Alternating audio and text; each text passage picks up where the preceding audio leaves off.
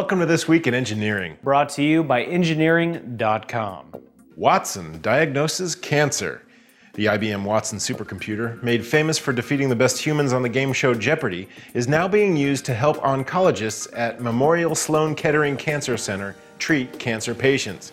The supercomputer can first analyze a patient's electronic medical records to present the doctor only what is relevant.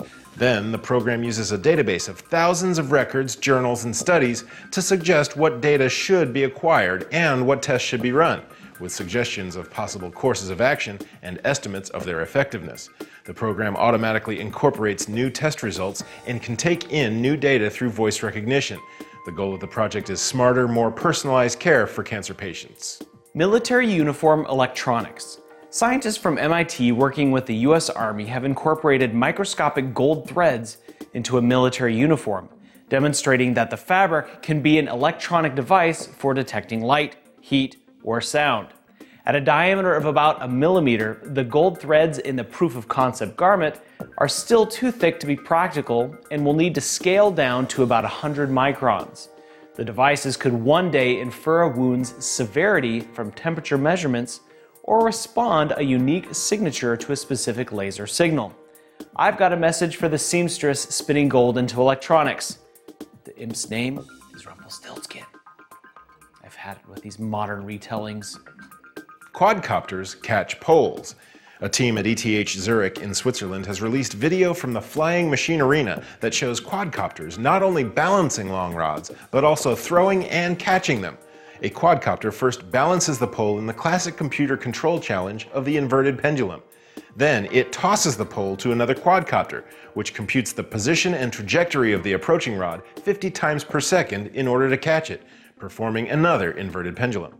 Hey, robots, are you taking the jobs of baton twirlers? What took you so long? They should have hit the skids in the 60s.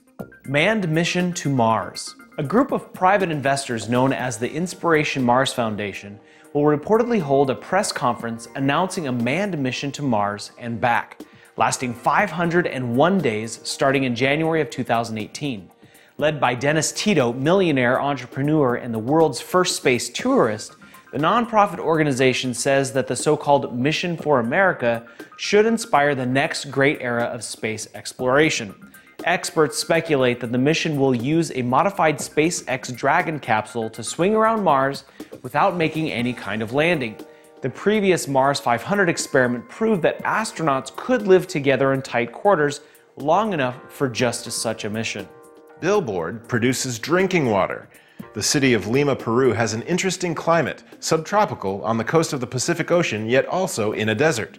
The city has a very high humidity, but also almost no rainfall, so drinking water often comes from often dirty wells. Now, the University of Engineering and Technology has teamed up with ad agency Mayo Publicidad on a billboard that harvests purified water from the air, serving it up at the base. The machine contains an air filter, condenser, and carbon filter, so it can clean the water coming from the polluted air. I want to buy that ad space for Gold's Gym. See if that sweaty athlete gives anyone second thoughts about drinking. Hydrogen from sunlight. Hydrogen is a fantastic clean fuel, but electrolyzing water takes a great deal of energy, often from conventional sources. Now Eric Kopf, a PhD student of mechanical engineering at the University of Delaware, is harvesting hydrogen from sunlight, zinc oxide, and water.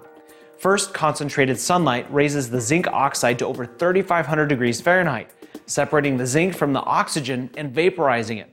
When the zinc is added to water, it reacts, becoming zinc oxide again, releasing the water's hydrogen. The process consumes only water and sunlight, and the resulting hydrogen can be used in anything from fuel cells to rockets. You know what they say about sunlight?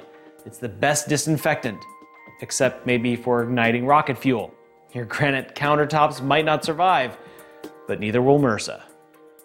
That's it for This Week in Engineering. For more information about these stories, check out the links in the description section. Let us know what you think in the comments, or click a like button and tell your friends about the show. All right, engineers, let's get back to work.